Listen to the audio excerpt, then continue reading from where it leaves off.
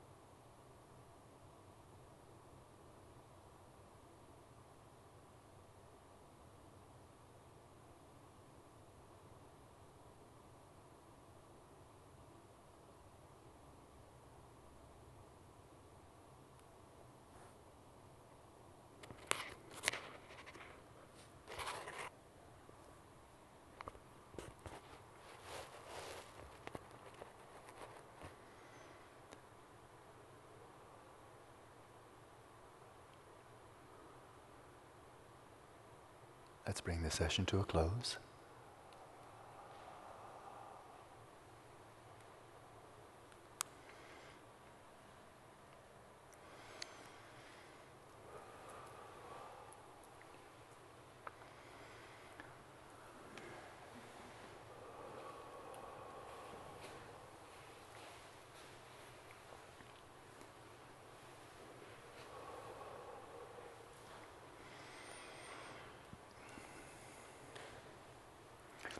Well, also, I did something I should have been doing much more frequently, just towards the end, opening my eyes and checking posture.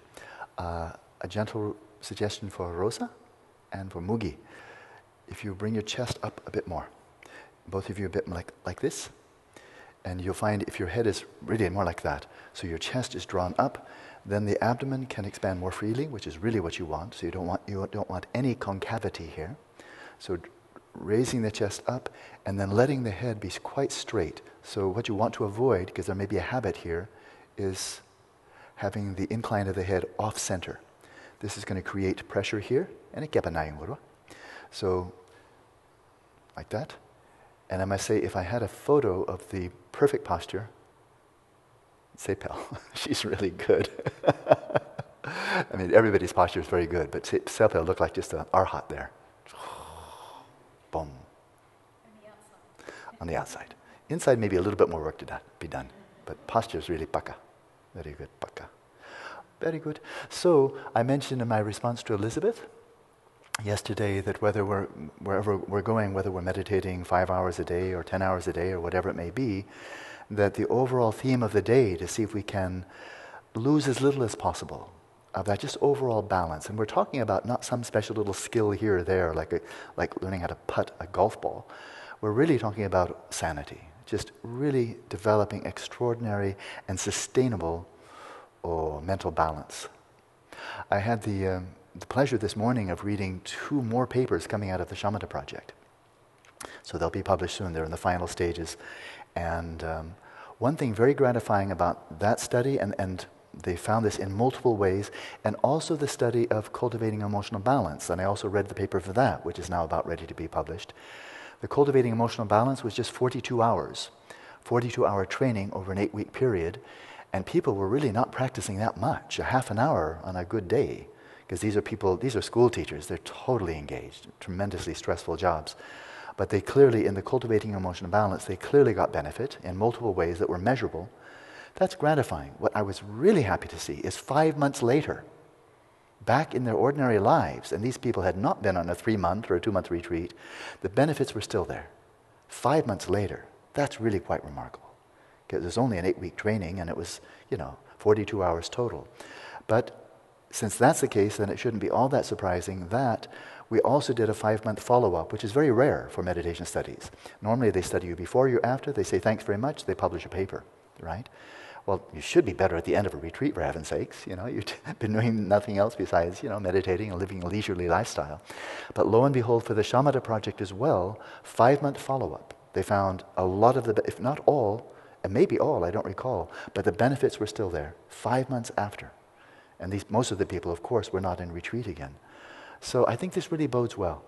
So coming back to Elizabeth's very good point here, is it all or nothing? Are we simply maintaining a little bit of mental hygiene? Are we going, full blast into full-time meditation? There's certainly a lot of ground in between.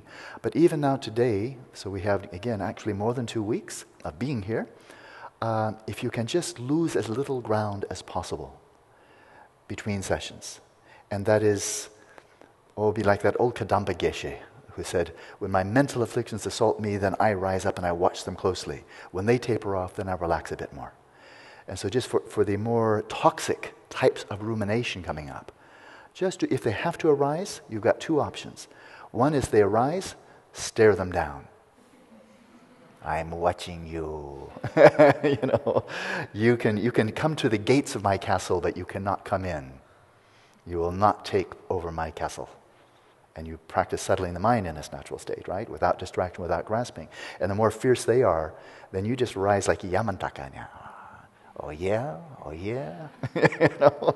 So don't let them in. Don't let them take over. And that's for mental afflictions. And then just for the ordinary rumination, our ubiquitous obsessive compulsive delusional disorder. If you can just make that steady state, this is more like just guarding the boundaries of your kingdom. You know, just not letting that old addictive habit slip in and continue to be able to reinforce the habit. And that is throughout the course of the day, just maintain these qualities of ease, of relaxation, the stability, the coherence of the mind, thinking whenever you like to think. This is not an anti-thought strategy. It's just thinking deliberately, even creatively, even freely, but not obsessively and compulsively. So that sense, just sustaining throughout the day the sense of ease, you know what's coming next, the stability, the inner stillness of the mind, not getting caught up, the clarity, being very present, and then the open heart. And just make that a habit. Then we'll lose very little ground in between sessions, and then you just slip right back into your next session like a seal slipping across the ice into the, what do they call it, the hole, the ice hole, right? You've all seen it. But how easy it is. Really easy. That's how easy I like your re-access, your re-entry into meditation to be. Like a happy little seal. Okay, enjoy your day.